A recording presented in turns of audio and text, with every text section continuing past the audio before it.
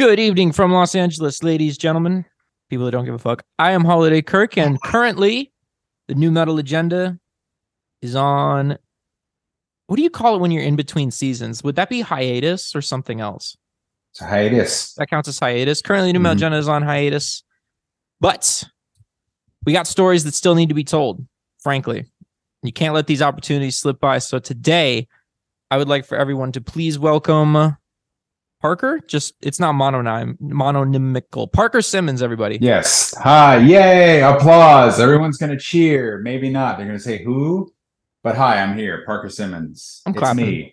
It's me. I could throw in a cheer sound effect during editing if you'd like. You should throw in the yay that they do for Dindy on OKKO. Any fans? Yeah. Going deep. So I'm gonna be real. Yeah. Born and raised a network TV child. Never had cable for a minute of my life, including today. So I'm behind on this. I'm not up on the OKKO lore. It does seem to be now. Correct me if I'm wrong, but what I remember happening was there was a controversy about the show not just getting canceled, but also coming off of all streaming. Well, yeah, and I can relate to that as creator of my own show, Mama Heroes of Pure Heart. We had a similar situation in terms of just being ripped off of, HBO Max, streaming. Same thing happened to KO. Same thing happened to, I think, Infinity Train and Victor and Valentino. A lot of shows. Why? Frankly, I don't know. Nobody's really told us anything. It just seems to have been maybe a cost-saving measure, but I'm like, what cost? Our writers are not covered by the WGA. There's no we ain't getting paid. There's no big nasty residuals. Voice actors get residuals, but it's like it's chump change, dude. So unless they're playing you, 24/7 on the network. So I couldn't say why. If I had to guess, oddly, the fact that they're relaunching as just Max, which makes no sense because now it's even broader. But watch them put everything back. That would be, I'll take it. No, let's back up a little bit. We're getting a little ahead of ourselves. So today we are talking about the former Cartoon Network series, OKKO, Let's Be Heroes. If you could do me a solid and give the people at home a quick rundown of this show, and then we'll get into it. Oh, easy. So OKKO, Let's Be Heroes, created by Ian Jones-Cordy, legend of animation, who before this had worked on Steven Universe and Adventure Time and a host of other things. Finally got a chance to make his own show, and he wanted to make something equal parts, explosive action, but also just really, really lighthearted and funny. He drew on his past growing up in the Northeast and hanging out at, bodegas all day, hanging out with his brother, playing laundromat arcade games. And those sort of innocent times he wanted to really capture in a show about a world full of heroes. So My Hero Academia, but way more silly, if that helps you. They don't go to school, they hang out at a bodega. I'll tell you what I even in the tiny amount of this show that I've actually seen, which is this full episode that we're going to talk about, and just assorted clips on YouTube. I get that feeling of it is like Adventure Time come down to earth, just in the bit that I see. Like it's got the same fantastical elements to it, but the characters when they talk to each other, you get a more of okay, these are like real people. Yeah, it's kind of like there's kind of a weird intersection of regular show and Adventure Time. So if there were like a spectrum of I really like Adventure Time and I really like regular show, you can meet in the middle and watch OKKO. If I just described your home life and what you're like as partners to each other, I just got your viewing lined up for the next month or so. Kids, cover your ears real quick. If Adventure Time is for the mushroom takers, OKKO is for the weed smokers. Oh, that's absolutely accurate. Yeah. Although I do not speak on behalf of any corporate entity. No. Nor do I encourage drugs of any kind. So what we're talking about today is specifically the episode of OKKO called Know Your Mom, which is a Mother's Day episode, and Mother's Day is coming up too. So great. So now I got to turn this episode around really fast. That's awesome. Maybe we could watch this on stream. I've got something to say on that subject too. It is not a mistake that this is a Mother's Day and a New Metal episode. Those two things are very deeply connected. Really? Yes. And we can get into it now, or we could. No. Hold on. I need to talk about this real quick because first things first. This episode does a lot of things that, okay, so first of all, this episode aired in 2017. Mm-hmm. This might be tough for people to remember. New Metal 2017, still a total joke. Still denigrated, spat upon, remembered as a mistake, very cringe. And this appearance that Jonathan Davis makes in this episode is very respectful. It's very well written, and it's very carefully done. Someone, yes, or everyone on the team loves this music. It has to be. Yes. Well, I can or appreciates it or grew up with it. Yes, I could speak for myself only because my board partner at the time on that episode, a good deal younger than me, although I think she was very familiar with all this music for sure. But I was absolutely the target demo for this music. So me and my friends were blasting Limp Bizkit and committing unspeakable atrocities while listening to that, and Korn, and God, System of a Down, Seven Dust, you name it. Like, if it had that vibe, we were listening to it and we loved it. And I think, my partner grew up in the era where new metal was at least a little more ingrained, and what she was, grew up in the AMV era, you know what I mean? Where people are cutting anime clips to this music. That was still, still my time too. But like, I think that's where our intersection was. This was literally the music of, me and my pals growing up. And I think for her, it was like the music of a kind of internet subculture. So we both had a different kind of, again, I can't really speak for her on that, but that's my understanding. So I think that's where our intersection was. And so we both had a fondness for it, for sure.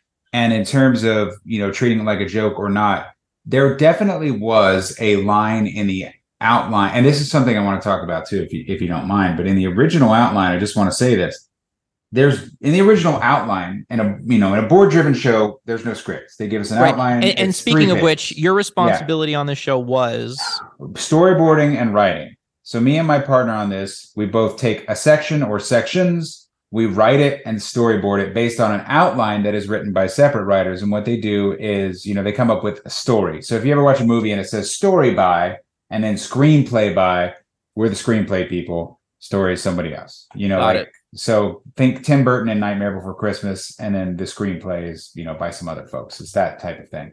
So we get like 3 pages detailing the story. And when we did, when we were, sort of breaking the story in the room with the writers, and they were pitching it to us and saying, hey, here's what you're going to go and storyboard and write, nothing about new metal in it. All it said was that KO is convinced by Brandon and a Real Magic Skeleton, who were the 2 guys in the story who sort of mess with him. They get in his head and convince him that he needs to give his mom one last fight with an old rival. That's the episode pitch, right? And it just said an old-timey lame villain from 6 to 11 years ago. And I think they kind of pitched it as like a 23 skidoo, like 1920s fucking pimp or some shit, like twirling a wallet chain. And I think eventually they did that sort of thing with another character as a gag, but it just didn't make sense, because we were like, guys, that old now is like the aughts, like the 2000s. And they're like, what the hell? So at some point, I think it was also like, maybe we can do a musical thing. Is it funk? Is it this? And I cannot remember. So it sounds like it started out as something like kind of like a Scooby-Doo villain type. Yeah. Well, just creature. There wasn't much thought into it. It just needed to appear outdated.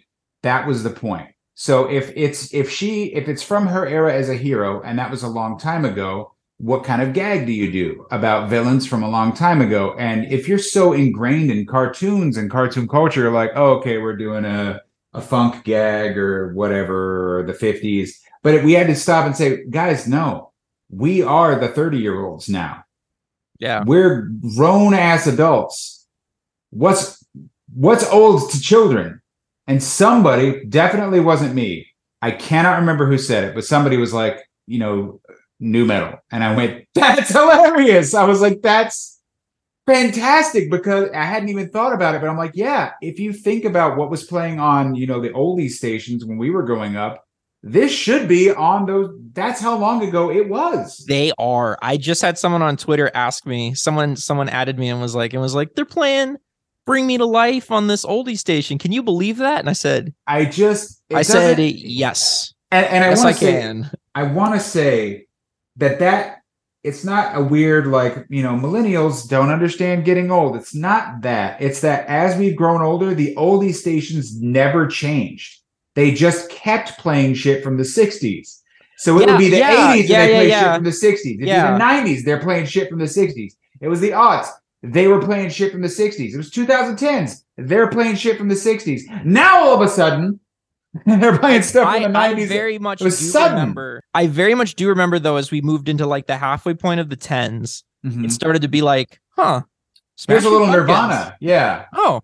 The grunge era. You're like, whoa. People were like, oh, okay. Oh. We're playing Mr. Mom on Turner Classic Movies, and you go, the fuck you are. You turn that off right now and you put on some black and white movie. That is a funny observation, though, because when you talk about oldies stations when we were growing up, the only 80s things I can remember being on there was U2. Like, I don't remember them playing like The Cure or even the Eagles. They'd be playing the Eagles. They're not playing new wave. So that got brought up, the idea of new metal. And so immediately we all start launching into, I don't know, I can't take credit for anything that's happening immediately in the room, only what I put down and boarded, which I think we, talked about on social media. But people, we're talking about Wallet Chains, Jingo Jeans. Oh, they've got a whole group. Who's in their group? Okay, well, they were always going to be Cactus. I think they were always Cactus themed, but he was going to be like a Cactus zoot suit kind of guy, Which one of you monsters is responsible for the cutaway gag of the bed being tucked in at the old That's me. home? That's me. Yeah. Wow. And I'm surprised I got away with it. That's funny. Yeah, I have no idea how the crew felt about it, but I was always putting in the darkest possible thing I could. And I don't know if it was right for the show, but I just was like, I'm trying to make it is right for the show. It is right for the show. I think about this. I was doing some reading about the Don Bluth movies, and those movies are scary. Yeah. And I think they don't all hold up. They're fantastically crafted, but from a story perspective, you're like, what the fuck is going on here? You can't tell me that. I haven't watched it. Some of them do. Some of them do really hold up. Does All Dogs Go to Heaven hold up? That one's a little more difficult. I love it, frankly, terrifying, but it goes some weird places. But it goes some weird places. Land Before Time holds up, and Five Goes West holds up. I'm wondering if the youth are getting robbed of something by their kids' media not being scary. They definitely are. Like, everything's kind of bumper I have cars. A personal vendetta against that, and I have tried again and again in KO and in my own show to make things. You have to kind of hide it, but I try to put, you have to play ball with S&P. If it's overt and it's imitatable, that's the rule. If it's imitatable, you can't do it. And I understand that as a parent. I don't want my kid to watch something terrifying and recreate it, because then I'm responsible for that. Never thought of it like that. But you can still show children things that are fantastical and otherworldly and open their mind and create a memorable experience for them that generates a moment of tension and then release that gives them that sort of triumphant moment, the moments that we had when we were kids. You think about, this is more of a Gen X thing, but even Goonies, that's a wild movie. If you put down on paper, storm in that movie, they're cussing up a storm in that movie. It's also like the last sort of anti-corporate movie. Like, the bad guy's a real estate developer. So I forgot about that. That's absolutely the case. But with your cutaway, I like that push for that. It's not overt. Maybe he just went to the bathroom. S&P could not argue, but for those is that what like the parents are being like, and like, yeah, he's just out of the room. Maybe the rule with S&P is, unless people write no fooling physical letters, then it's okay. And so, what's S&P? S&P is standards and practices. So those are the network censors. It's a nice way of saying the censor. But the reason, we have them is because if you fuck up, then you could lose ad sales. And the entire business model of television is selling ads. And so if for some reason a letter writing campaign gets started about something you did, then Charmin doesn't want to sell toilet paper over your little cartoon. So you got to play. That's the way that business model works, and streaming's slightly different. So I don't know. I don't know. They man. have it too. Streaming has S&P too, because they release internationally and they put their stuff on television. But television is just more traditional.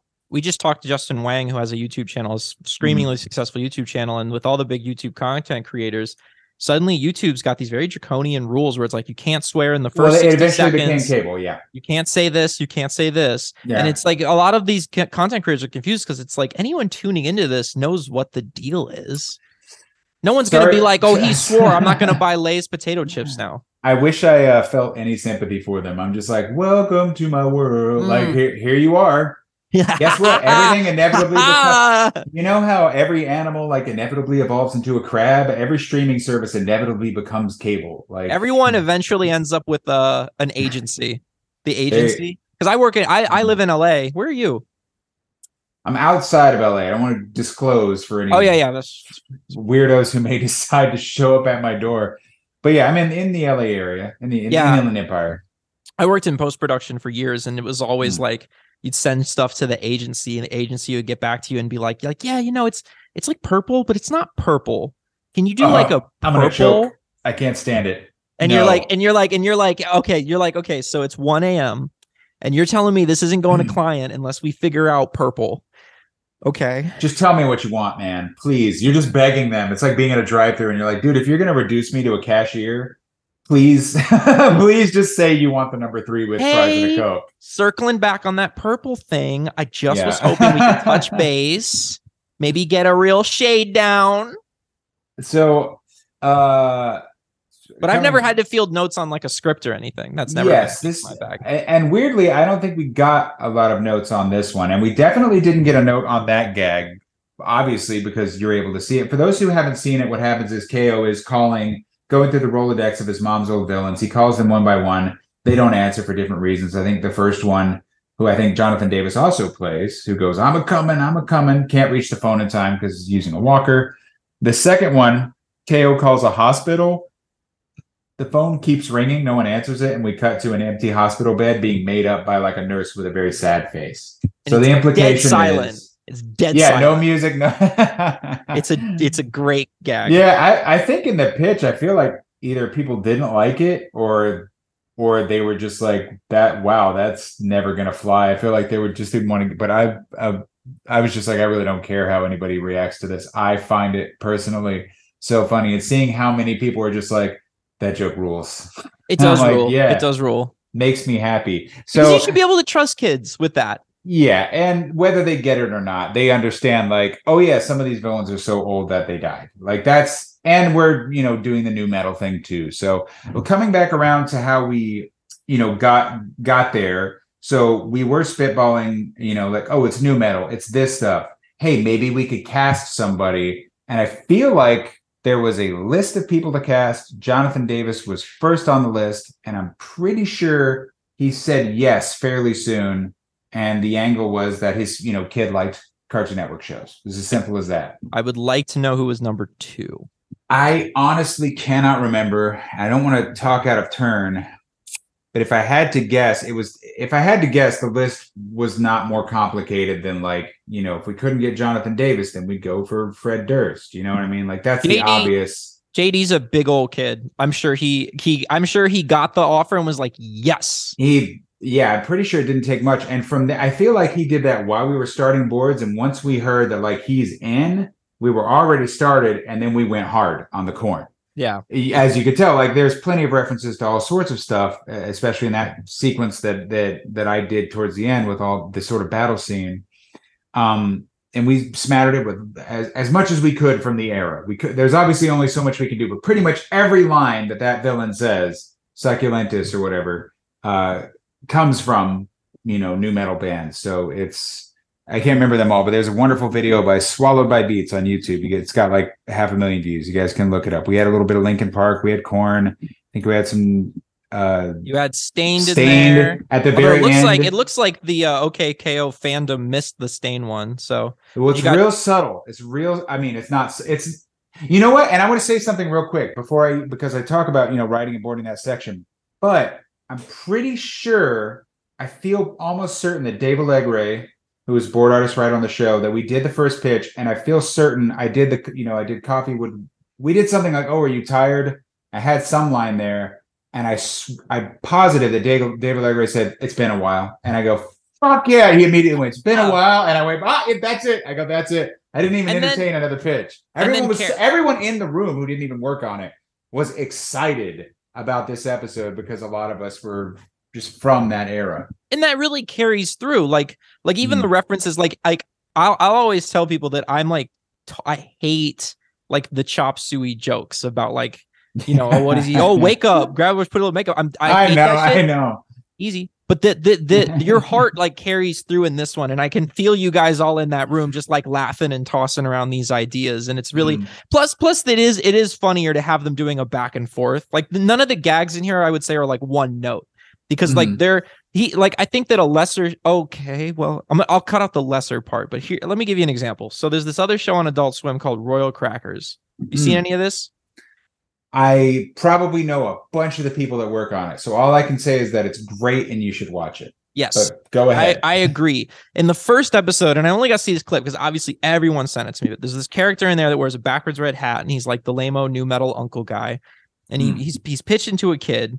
He's like pitching to his nephew or something like that. And he's like, so what are you guys into these days? In Limp Bizkit, System of a Down, Seven Dust, Rage Against the Machine? And he literally just sits right there. And lists them all, and I'm thinking, and I'm like, okay, this is cool. I enjoy hearing Seven Dust's name on national TV, but it felt like someone's like jingling keys, you know, like these bands. Yeah. Whereas with this one, it's like it's way more involved. There's action, there's cuts. My favorite joke actually is when his grandson slams on the car horn and he goes, "What is the matter with you?" I like that one. Right. I think that was Ryan's gag. But I remember coming up with Gampy. For some reason, I was like, well, if he's a retired new metal guy, he probably has a nice... I love Gampy. And then Ryan was like, as the same. She was like, I love Gampy. I'm going to make him say it a million times. Oh, so she took the next section. I was like, okay, lean in. But all I knew is that I wanted to call him Gampy and that he was just hanging out with his grandkids, like by a poolside property in New Mexico. Like he didn't give a shit about whatever this situation was. And, KO pushed it and he's like, all right, I got to show up. And then, added the bit about, can you drive?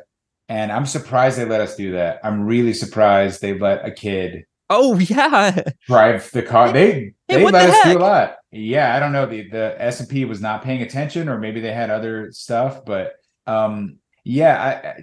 just further to your point. Yeah. There was even a line in the original outline that was like, were we this lame 6 to 11 years ago? Something like this. It's in there. It makes it. Well, we changed it because we were like, that's not fair. We're like, that's not fair. So we changed it to where we like this 6 to 11 years ago because lame is kind of a judgment call. And we didn't really feel that as we were making it, despite that being the obvious intention that this is old. And by today's standards, it's, strange. It's not the world of today, and I don't recognize it, so it must be strange. But we didn't want to make that kind of judgment call. Although, to be fair, again, that line was a relic of the outline, and he was going to be a 1920s zoot suit guy or some shit like so. But I appreciate it wasn't going to make it either way. But I'm saying we made sure every step of the way that this was not an insulting, parody.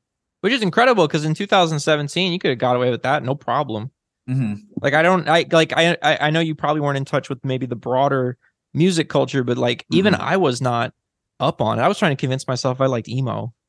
I like emo in 2017. Yeah, it was the shit. That was like, around. Oh my god, buddy! That was around when I was in high school. That was I know, but 2017 was when the emo nostalgia industrial complex was becoming this really big the emo wave. Industrial complex. I'll tell you the story that I told in Nothing Nowhere. I found myself at one of the big emo night events out here in LA. It was called like Emo Night Day or something. And there's this guy, I don't remember who he was at all. He's up there with an acoustic guitar and he says, I don't know about you guys, but I'll always be an emo kid. And I was like, oh no. I'm not doing this shit. I'm not I'm not doing this like remember the days type thing. Yeah. I'm not doing that. I'm out. And then he like leads everyone through like a campfire youth group sing along of just like the choruses of a bunch of new metal songs. I mean of a bunch of emo songs. And it's like, I don't know. I don't like that like reflexive. There was a little dovetail though. There were like new metal slowly it sort of became, I feel like Evanescence was the nexus point where it sort of flipped over and, you make a smooth transition to stuff that I was totally fully done listening to by that point, and moved into just like, I give up on all of this. You have other concerns once you're leaving high school. You're like, I don't have time to be involved. Like my sister was in a band, and I do roadie stuff for her, and I had friends in a band. I load their gear, go to their shows, fully immersed in that, kind of thing. But once, it's art school and college time, I'm like, bye. I'm like, I don't have time for this shit anymore. But it is cool. I feel like you were I think you were way ahead of the curve to just treat it with some love and care. And plus, like, the fact of the matter is, and I never deny this from anyone, is it's a funny ass genre. Very funny. It's very fun to make fun of. It's easy to make fun of, and you got to lean into that. You got to lean into that. It's part of it. It lends itself to it. It never took itself seriously. Goofy ass genre. Yeah.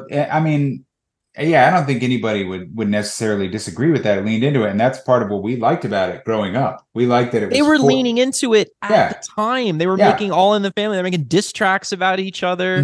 They had big, these crazy stage spectacles or wearing makeup. It's like, it was always funny. The other thing to remember, and I'm speaking purely from someone who grew up with it, is and there's a larger conversation to be had here, and we'll get back to the show. I want to say one more thing, and then I'll go back into this. Before I forget, I want to attribute that respect and care not just to us on the crew, but also to Ian Jones-Cordy and his co-executive producer Toby Jones on that show. They very much had a central ethos of hey, let's not mock if we don't have to. It's not worth it. What does that really get us? Because, it's easy to do, especially when you're making comedy and cartoons of any kind. And it's not that anybody's necessarily against it, but I think they wanted to specifically chart a course where, I think kids use the phrase cringe is dead or whatever. And I'm like, I get that. I understand that. So I think that was the idea. It was a show about, embracing all the things that make you weirdly you. That's what the show is ultimately about, because everybody is a wildly different hero, right? And so they have all these insecurities and things, and they work through it, and they become friends, and it's very teen stuff. And so if the show could be a soft landing pad for people, especially younger people who are also finding themselves, then the greatest service you can do them is saying, hey, when you watch this, you're never going to see you being made fun of, because we don't make fun. So I think it was kind of an ethos that they had, that even if they weren't explicitly beating us over the head with it, they led by example. And I think they did a really good job. And I think it's, speaks volumes to, what they wanted to accomplish with this show. So real quick, now let me go back to this other thing I wanted to say. In terms of, nu metal making fun of itself and that sort of thing where it never took itself seriously. I grew up in that era. Me and my friends listened to that shit religiously. And the other thing you have to remember is that it came around the same time that South Park did. So Edge was very, very important. And it was, about swearing and saying whatever was the most shocking thing possible, but also just about being funny, being unabashedly, ridiculously funny. Stuff that probably doesn't pass for funny now. But we were coming out of the end of a kind of strange, the 80s was this fucking Reagan neocon, just disgusting 1950s nostalgia era where everyone was wearing polos and talking about, I want the new McDLT. Like, what the fuck? We came out of that and Mentos commercials into like neon bright shit flying at your face, and you just feel kind of insulted about it. So the first person to come out, I imagine Fred Durst sliding into the ring and smashing a fucking chair over the Hamburglar's head. And we went, yay! No matter the cost. Now I look back and I'm like, I'm seeing the cost of this. Like, maybe some of us leaned in a little too far into the let's get violent and weird part of this. But it was refreshing and a change of pace to hear from, specifically, again, the big two for, at least me and my friend group, were, Limp Bizkit and Korn. Those were the two, that's the Mario and Luigi of the nu metal verse. And then you spin out from there and find what it is that, you like. And I think that what makes nu metal more impactful over a longer stretch of time than, like, say, grunge, which was around the same time, is like all the grunge dudes were these like tortured souls. Whereas like the nu metal dudes were like relatively well-adjusted guys, not like the most mega talented, but they had a lot of passion and drive. And I think that's easy to relate to because it's like I can't be a tortured soul. You know, it's like you gotta live that. You can't just be a tortured soul. But I can work hard. They absolutely tapped into something. And I am not a smart enough dude to really talk about it with any sort of I don't know, like pointed critique or philosophy. I couldn't tell you, but all I know is that like that Woodstock 99 documentary did a great job sort of talking about the rise of nu metal, and Fred Durst single-handedly destroyed that concert, and it was beautiful. No, you have these people. We watched different documentaries. Hold on, no, I don't mean it was not. I'm not saying, when I say destroy, I mean in a positive way. Okay, gotcha. This is where I'm going. You had days full of people being taken advantage of by, frankly, I want to say, like, if not at best thoughtless and at worst like malicious boomers who were just like, I got mine and I did Woodstock and blah blah blah and free love, but now I'm a millionaire and we're gonna do this and fuck these kids. Water costs $5. There's nowhere. Did you just say $5? I can't remember what. We talked to a band that was it worse? Woodstock 99. They were like, bro, water was $14. Oh my god. Which is insane because you wouldn't put up with that now. No. $14 in 1999. I thought I was exaggerating by saying $5. So there you go. So you have an entire weekend, whatever it was, and it's really hot too. It's on a tarmac. You're on pavement. They were on pavement. Right. It was like a former military. Yeah. Like it was like a fort or some shit. So people are getting angry and they know they're being taken advantage of. And then you have Fred Durst, who's the voice of a generation of, angry ass guys. Angry. Yeah. Especially guys. That's another topic. But yeah, an entire generation of people who feel like, hey, I think, like I can just kind of tell we're not going to get whatever's being promised to us. I can tell right now, like you guys have made it clear immediately. I mean, we're all living that currently. But like, yeah, he tore that. I don't even think he meant to. He was just like, we're gonna have a good show. But the crowd fed into that and tore that shit down. And I'm saying that's also indicative of I think that was also that wasn't just that concert. There was a national feeling of, what was the song? Break Shit. Yeah, and that's really the raw deal that Limp Bizkit was dealt with. That one is, it's like, yes, you booked the Break Stuff band. They played Break Stuff. Yeah. I don't know. Oops, sorry. And that was great. Yes. You see that footage and you're like, that's what music is about. But I think that, a mass of people into a gigantic violent tumor. That's what it's all about. You did it. But I digress, you digress, we digress. Yeah. Did you get to work with JD on the episode? Yeah, so going into that, we write it, we board it, and then comes time for the record, and the board artist can't always make it, but I was intent. I don't think my partner was able to go, but I went, and it was amazing. And it's a fantastic record. I'm trying to remember if I did voices in that episode. I don't think I did. I was there for another record too, because sometimes I did voices in the show, but I think I was there. I had to watch him and help behind. We couldn't hear me, so it's off mic, but be like, let's try this, let's try that, and then the showrunners are doing that too. But obviously he had sort of skimmed the script, but you could see on his face him starting to understand what we were doing. Oh, as really? He read it. And so he was like, I'm trying to remember the exact line where it happened. I have the video up here, but it was one of the first ones.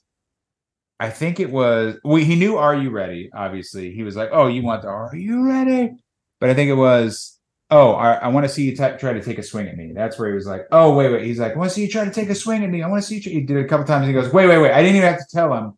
He goes, wait. "I want to see you try to take a swing at me." I'm like, that's it. That's the one. He goes, okay. He was being so chill about it, but you could see a tiniest smirk on his face where he's like, "That's right, motherfucker."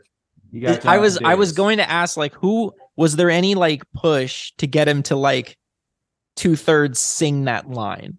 Because it's like it's to me, it's like I couldn't imagine Jonathan reading that and not. He came in and pulled punches so that he could get the reaction he wanted. That's my best guess. Or he just was like, oh no, it's a lyric. Okay, hang on. And I think it's funny. There was no. We didn't have to pull that out of him at all. He was totally game to do that. I also think it's funny to hear him drop references to like System of a Down and Linkin Park. I almost said the stupidest thing. I almost said like, because he doesn't really cross paths with those bands that often. Like, yeah, dude, he definitely crossed paths with Linkin Park. Okay, like, shut up. But I don't remember if he was ever like into Disturbed or System. So it's funny to hear him. He had no issue with it. It's funny to hear him like almost literally the father of the genre kind of take all of it in at once and be like, hey, let's do a little, let's poke a little fun at this. Yeah, he was not sensitive about any of it. He absolutely got it. And it was so super kind. And I'm still stoked on the whole, the scat bit, bloom cactus bloom, because it kind of sounds like, I remember writing that. It totally does. I remember writing it and I thought, this is the stupidest fucking thing I've ever put down. Bloom cactus bloom in the plaza. Bloom in the plaza. I'm like, what the fuck? You hear it once, you never get it out of your head. But he probably sing it like that sometimes. He knew it, and he's like, okay, I'll do it. And I'm like, I can't believe this is happening right now. I can't believe he's doing this.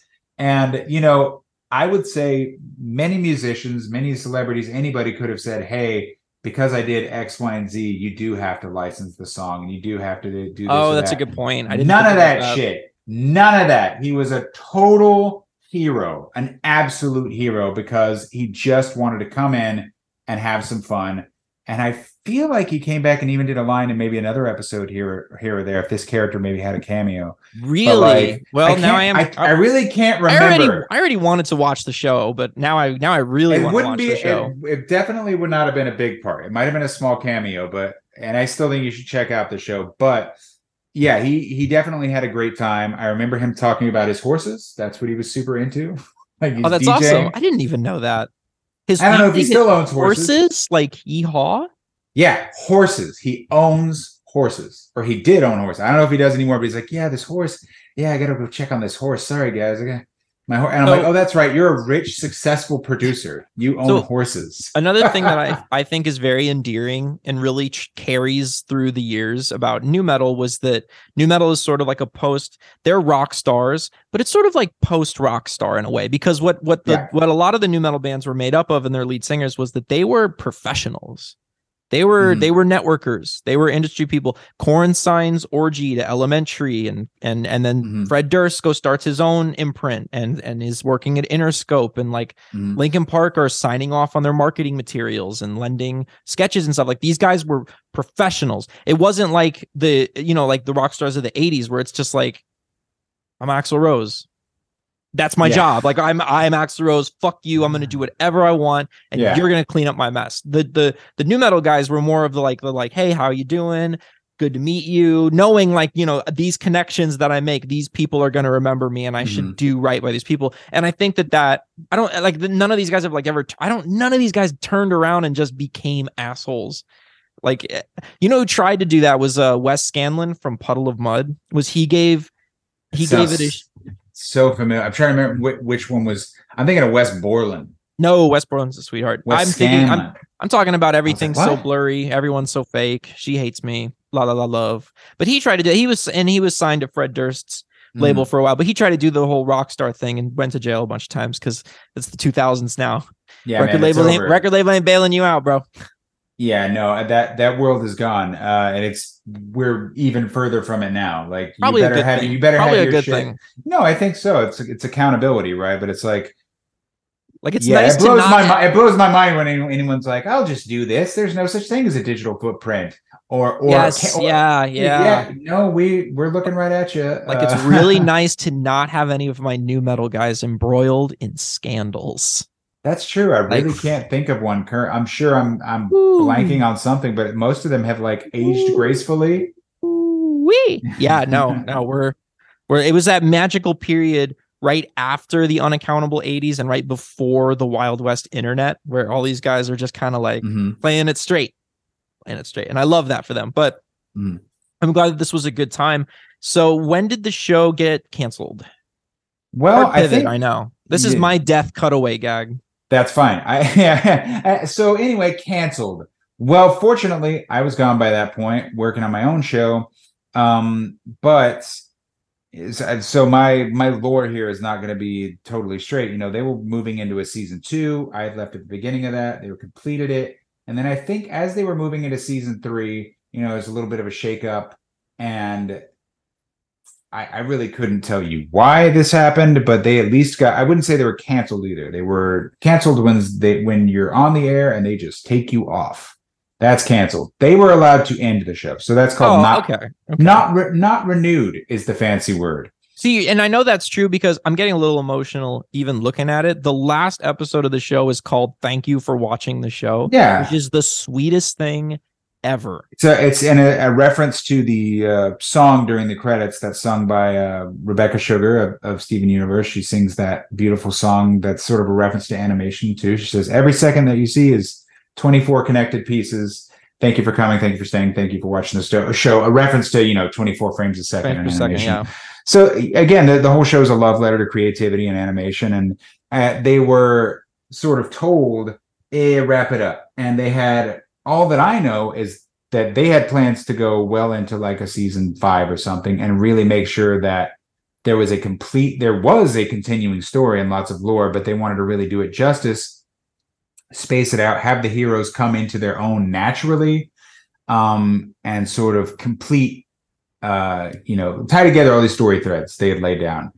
And then all of a sudden, in the middle of making season 3, they get told, wrap it up. And they're like, so when you watch the last few episodes, you're gonna notice, oh shit, this is moving way too fast. And they kind of make a little bit of a joke out of it. It's almost like the characters are being told, wrap it up. And they're like, ooh, and they kind of get a little bit of a jump. They're like, all right, well, KO, I gotta tell you a mind-shattering revelation. What? Why would you tell me this right now? It's just like, because we're running out of episodes, basically. That's good. I'm glad they were able to lean into it. They were, but I still don't think they definitely weren't happy about doing it that way. But I think the finale came out great. It's very heartfelt. And, the message remains the same despite, the lack of their preferred execution. The message is the same, and that's to, embrace yourself, embrace creativity and your friends, and you'll be golden. It's fairly simple stuff, but it's all wrapped in, as much fun as you could possibly have in this sort of slice of life with these teen friends. So if you ever get a chance, listeners, check it out. It's a really fun show. But yeah, again, I can't speak to why any of these decisions were made. They just get made, and it's at least they were able to, I can say, wrap it up, not in their own way, but I think that's about the size of it. And then, of course, a couple years later, more mergers and shakeups and all sorts of stuff. And again, I don't know why this either, but fully removed from streaming, which makes no sense to me. I can only understand it as like a Disney Vault thing, and maybe they're just going to hold it back and relaunch it. I'm going through the article now, and it looks like it was removed along with 36 other shows such as Uncle Grandpa, Infinity Train, Tension Adventure, About Last Night. And I do think it feels like they might owe perpetuity on some of these shows, maybe. Like, is there a licensing fee that I don't know if you'd know, but I feel like there's a money saving deal here. It wouldn't be.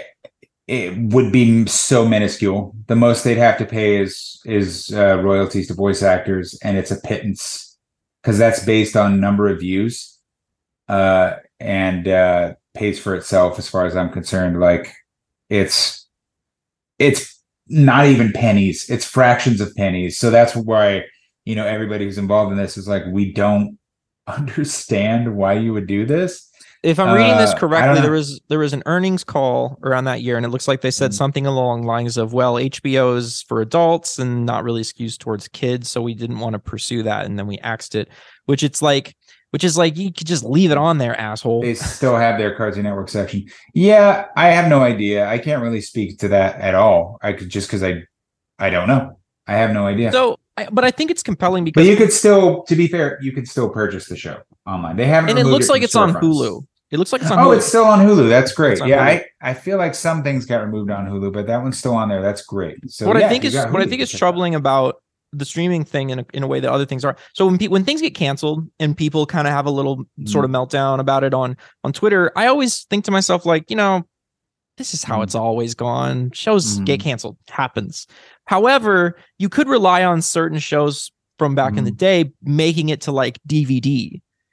Is there like an OKKO DVD? Can I buy the show? Oddly, I think they made one mishmash collection. I don't know if it's widely available anymore. I have no idea. So I think that's what's different now in a way that at Target you can get one for $10 online. It's probably out of stock if I click on it. Let's see. Hang on. Add to cart. $10, but it's not like in order. It's kind of a weird mishmash, and it's definitely not all the episodes.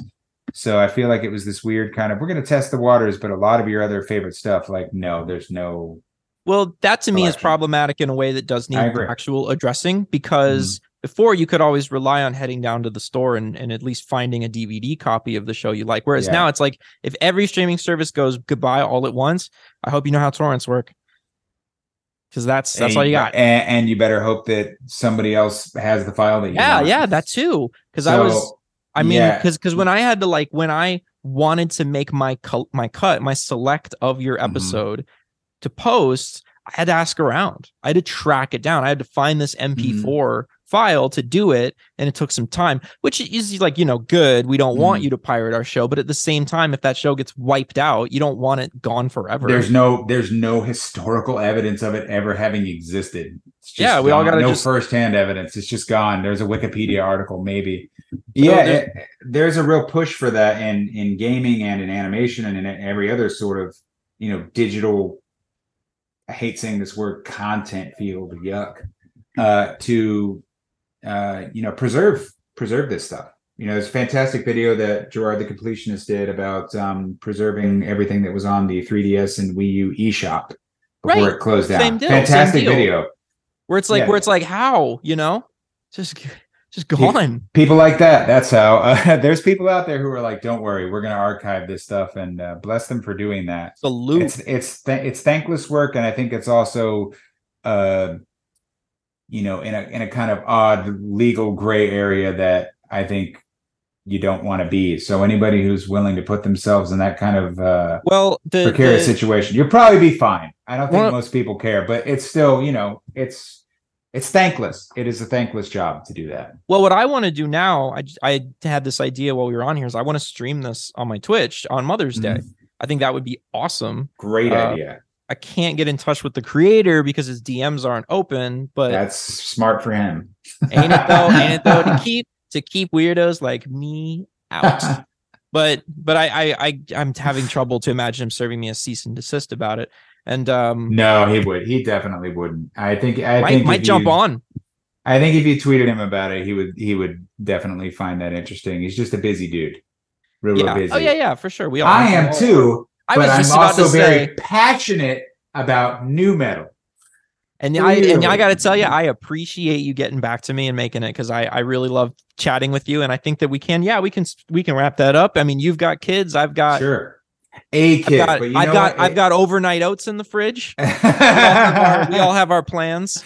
I'm trying to remember if there's anything else, but there's definitely something I want to leave you with. Maybe you've talked about it before, but it was a blast to make that episode, and there's obviously like a little bit more to it, but working with Jonathan Davis was great. He was so kind, and we all had put so much love into that episode, and it came from a very personal place. So I'm glad that new metal fans have embraced it and like it. And the one thing that I'd like to leave you all with is I'm sure you see it floating around time from time, and I'm going to butcher it, but it's this Brian Eno quote about the things that you find ugly or distasteful about an art form at the time will eventually become its trademark. And you'll and years from now you'll be hungry for it. And I think new metal is in that place now. There's an entirely new audience. So have no fear. Before we wrap, I would like for you to tell the people though where they can find you now. Well, I'm in the streets wearing a barrel. No, that's where they can find me. No, I'm gonna post my address real quick. Yeah, I'm gonna dox myself real quick. Can I do a quick dox? You can find me at Twitter, Parker R. Simmons. That's my name. And if you search Parker Simmons Animation on YouTube, you can find some videos there. You can search on Newgrounds, TikTok. Just put my name in. You'll find Newgrounds. Yeah, you're a Newgrounds kid. Yeah. I'm from Newgrounds. That's where I'm from. My claim to fame on Newgrounds was the Dr. Mario with lyrics video. That's me, guys. God. Well, ladies and gentlemen, we've got a surprise episode happening starting right now. Because listen, I'm gonna tell you what, buddy, for real. I will reach out to you again when we do the Newgrounds episode because I've got plenty to say. I ain't gonna drag you down through it now, but when I get in touch with Tom, when I get in touch with Tom, I'm sure he'd be happy to do it. Tom Fulp's a great guy. Still at it. Newgrounds is still kicking. Thank you, God, and thank you, God, for that. Anytime YouTube slips, Newgrounds is just standing there with a switchblade, just like, slip a little bit more. They're coming back. All right, man. I'm gonna let you go though, but thank you so much for joining me. My pleasure. Thank you for having me. To everyone listening at home, thanks for listening in. Stay tuned for season 3 and make sure to check out OKKO wherever you can legally do it. Peace.